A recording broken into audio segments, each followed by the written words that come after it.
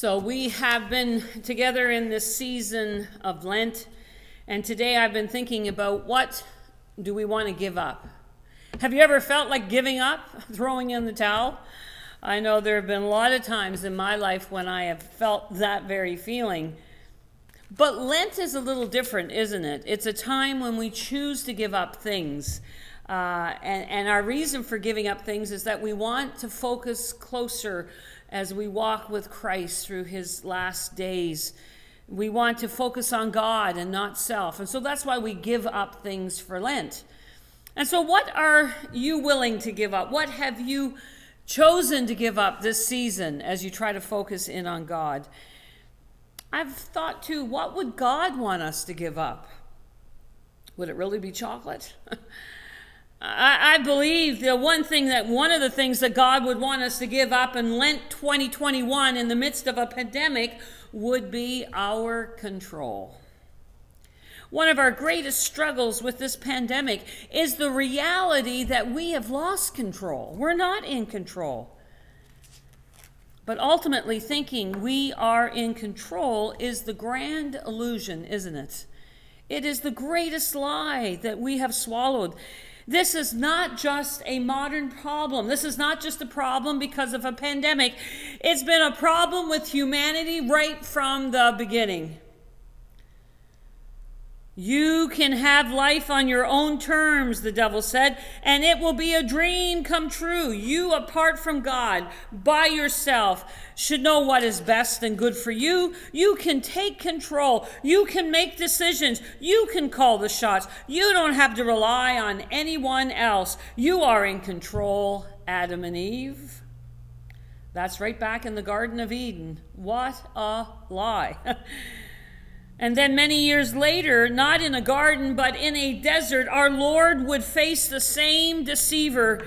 But instead of trying to control Jesus, Jesus chooses to trust God. Matthew 4, 1-11, I'll read. Then Jesus was led by the Spirit into the wilderness to be tempted by the devil. And after fasting 40 days and 40 nights, he was hungry. The tempter came to him and said, "If you are the Son of God, tell these stones to become bread."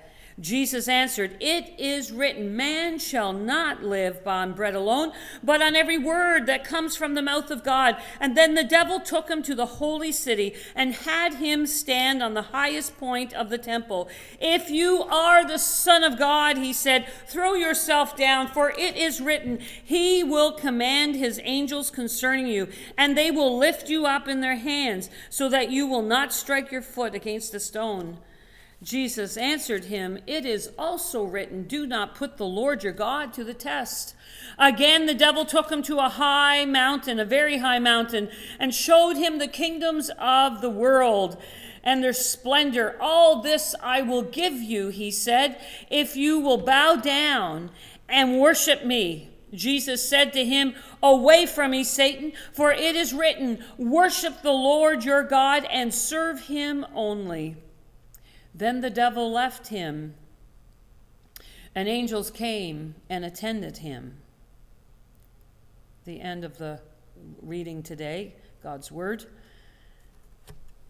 We see the devil again with his lies, trying to tempt Jesus. But this time, it is not the first Adam. Praise God, it is the second Adam, Jesus Christ. And he's trying to tempt him and trying to have him take control of his life instead of surrendering his will and his trust to the Father. See, ultimately, the question about whether we're willing to surrender control or not is God trustworthy? Do we believe today that God is in control? Do we believe today that we can trust him? That's the ultimate question, isn't it? Henry Nouwen brought forth some interesting thoughts with regards to Jesus' temptation. He says Jesus' first temptation was to be relevant. Verse 3, "If you are the Son of God, command these stones to become loaves of bread." Jesus, you have a need. There's needy people all around you. Why don't you just constantly meet the needs of people? Be relevant. Aren't we all called to help people, to feed the hungry? Aren't we all called to heal the sick, to alleviate the suffering of the poor? See, Jesus was faced with the same question. So prove your power, Jesus. Show us that things and people are more important than needs than your mission to face that cross, to die, and to rise again, and to proclaim the word, and to teach your disciples the truth. And if we're not careful, we're constantly battling with this idea that the church, or us as individuals, we need to be relevant. We need to meet people in all their needs. The tyranny of the urgent. The needs are so great in our day. And hear me right, we are called to follow in Jesus' example and care for the poor and the needy. But we should never do that at the cost of taking care of people's eternal needs, spiritual needs. Jesus answered, "It is written, man shall not live on bread alone, but on every word that comes from the mouth of God." Oh, my friends, the attack always comes from the tempter when we feel we have very little to give or impact or making a difference, that all of a sudden now we need to become relevant to what everybody thinks we should be and all the needs that are there. And ultimately, if we're not careful, we can miss out on our true calling. We can do it. We are in control. We'll make it happen. Always a mistake. Secondly, Jesus was tempted to be spectacular. The temptation to do our own thing, to impress people, to be popular.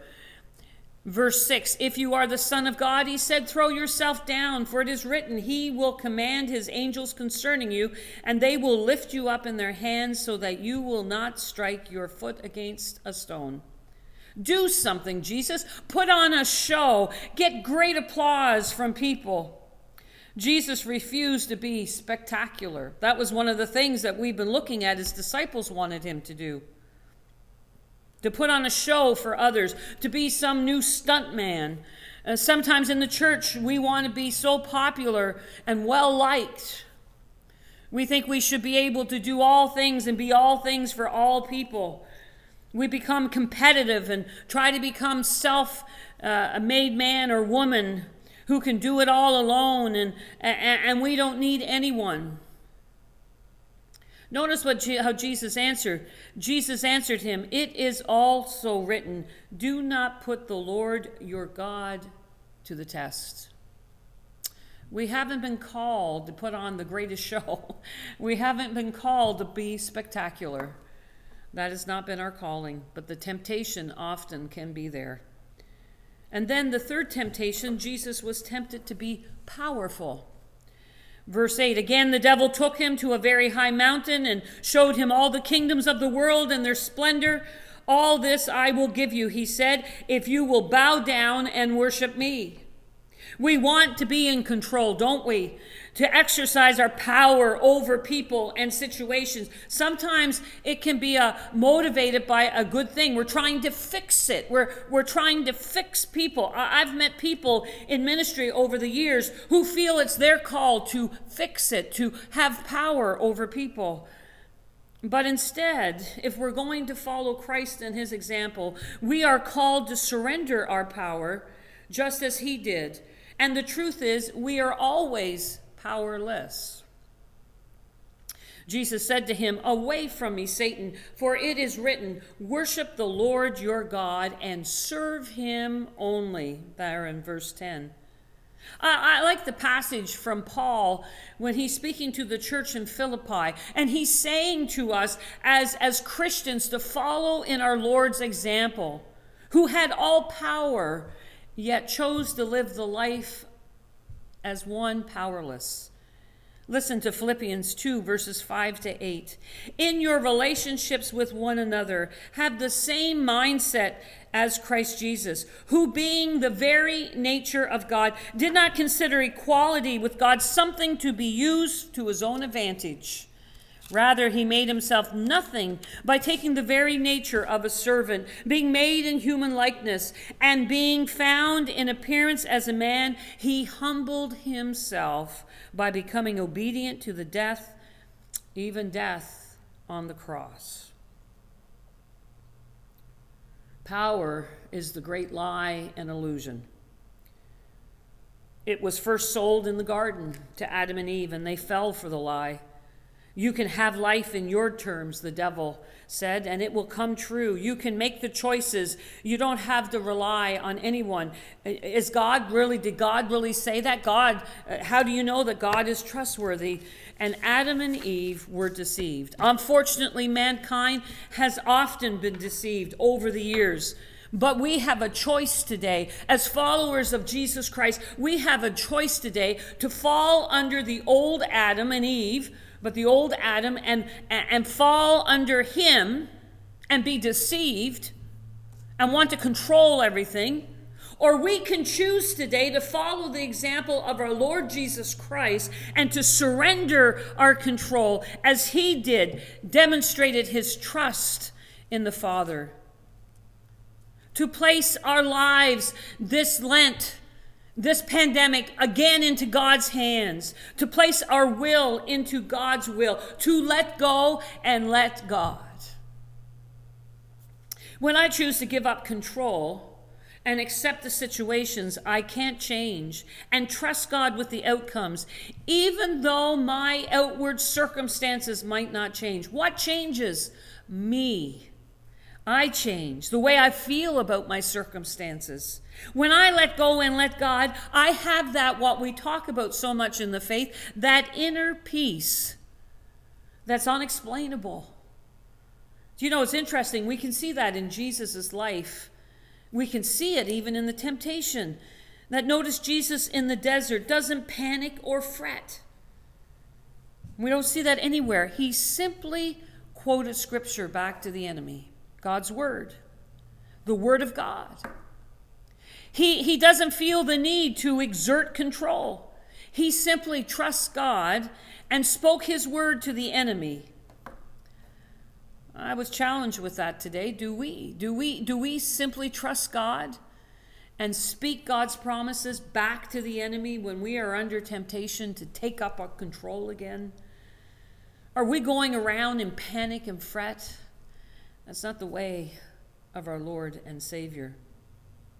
Jesus lived and taught that we must trust God instead of trying to take control. Jesus gave up the need to be relevant, spectacular, and powerful. So the question is, for us today too, is God trustworthy? And Jesus would say through his Spirit today to all of us, yes, he is. God is trustworthy. See, it's the devil who sows the questions. It's the devil who sows mistrust. He played on the insecurities of Adam and Eve, their need to be in control, their need to be in power of their lives. He called into question God's intentions. God hasn't told you everything. He's holding out on you, and often we can feel that way. So again, in the gospel, the devil tries to sow mistrust. Jesus, you may go hungry. Jesus, you may not have enough. Jesus, how do you know that God is trustworthy? And Jesus shows us how to trust.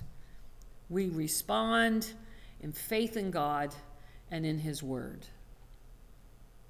By responding with scripture, Jesus was declaring God's promises are true. Instead of taking control, Jesus relinquished his control and chose to trust God's will and not his own. See, fear is something that will show up, and if we're not careful, it will make us want to take control again. That is what's so true with this pandemic, isn't it? That all of a sudden, this reality that we do not have control, there is this need that others aren't going to tell me what I can do. I am still in control. And fear has a way of doing that. But I want you today to fast forward back into a garden, not the Garden of Eden, the Garden of Gethsemane. Actually, Gethsemane means the place where olives are crushed and oil comes from that crushing. Jesus will be faced again with a choice, like we are faced daily with choices. Will he trust the Father, or will he take back control of his life? Matthew 26 to verse 39 says, going a little farther, he fell with his face to the ground and prayed, "My Father, if it is possible, may this cup be taken from me, yet not as I will, but as you will." Oh, Jesus was in his darkest hour. He was facing now his greatest trial. Oh, not the trial that he will go through shortly after this, man-made trials. This is a spiritual trial that he was struggling with. Once again, he left, though, everything into the Father's hands and trusted him completely. He was tempted, of course, to take control and to take it all back into his own hands at that point. He could have called 10,000 angels, we often say, but instead he submitted to the Father's will and trusted. Yet not as I will, but as you will. Often when I've preached this passage, I'm reminded of Mary when the angel came to her and told her what God's plan was for her. And it would not be easy how she responded. And that life that she lived, she now poured out into the life of her son. Yet not as I will, but as you will. So this pandemic, another Lent, another Easter in a pandemic, the challenge for all of us is, do we trust God? Is God trustworthy? My friends, it will not be easy. Never has been, never will. It will take a lot of patience and prayer and the empowerment of the Holy Spirit. Our problem often is we wanted the answer yesterday. We can be quite impatient, can't we? But part of trusting also embraces God's timetable, that we've ultimately left it in his hands. And so I say it again, let go and let God. When we profess our faith as the Church of Jesus Christ, it is ultimately we are professing that God is trustworthy, and we are surrendering our control of our lives into the God who created us and knows us. And in that profession of faith, we join Jesus in the wilderness, and we renounce the evil forces of this world that keep coming against us, wanting us to be relevant, wanting us to be spectacular, wanting us to be powerful. And we also join Jesus in the garden, and we surrender our control as we place our lives and trust in the hands of our trustworthy Father. And it is our place again to say with him, "Yet not as I will, but as you will, Father." I like what Frederick Buechner wrote, and I'll end with this. Let go of the dark, which you wrap yourself in like a straitjacket, and let in the light. Stop trying to protect, to rescue, to judge, to manage the lives around you, your children's lives, the lives of your husband, your wife, your friends, because that is just what you are powerless to do. Remember that lives of other people are not your business. They are their business. They are God's business because they all have God. Even your own life is not your business. It is also God's business. Leave it to God. It is an astonishing thought. It can become a life-transforming thought. End quote. So I end with the question I started with. What have you given up this Lent 2021? And as I ask that question, I make you think for a moment, I pray that your answer will be, Lord, I give up my control. I pray that'll be my answer. I pray that you will pray with me as Christ prayed in the Garden of Gethsemane, yet not as I will, but as you will. Amen. May the Lord help us to do so. God bless you today.